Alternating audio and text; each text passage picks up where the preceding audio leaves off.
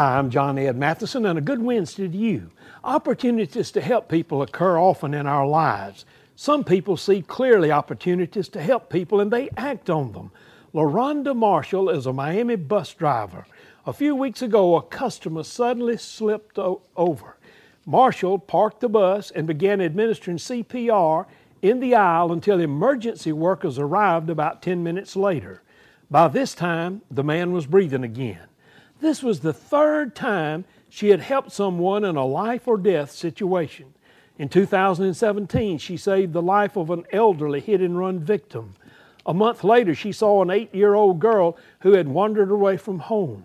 LaRonda is 50 years old, and 3 times she's made a life or death difference. She says, "My instinct is to jump in and help."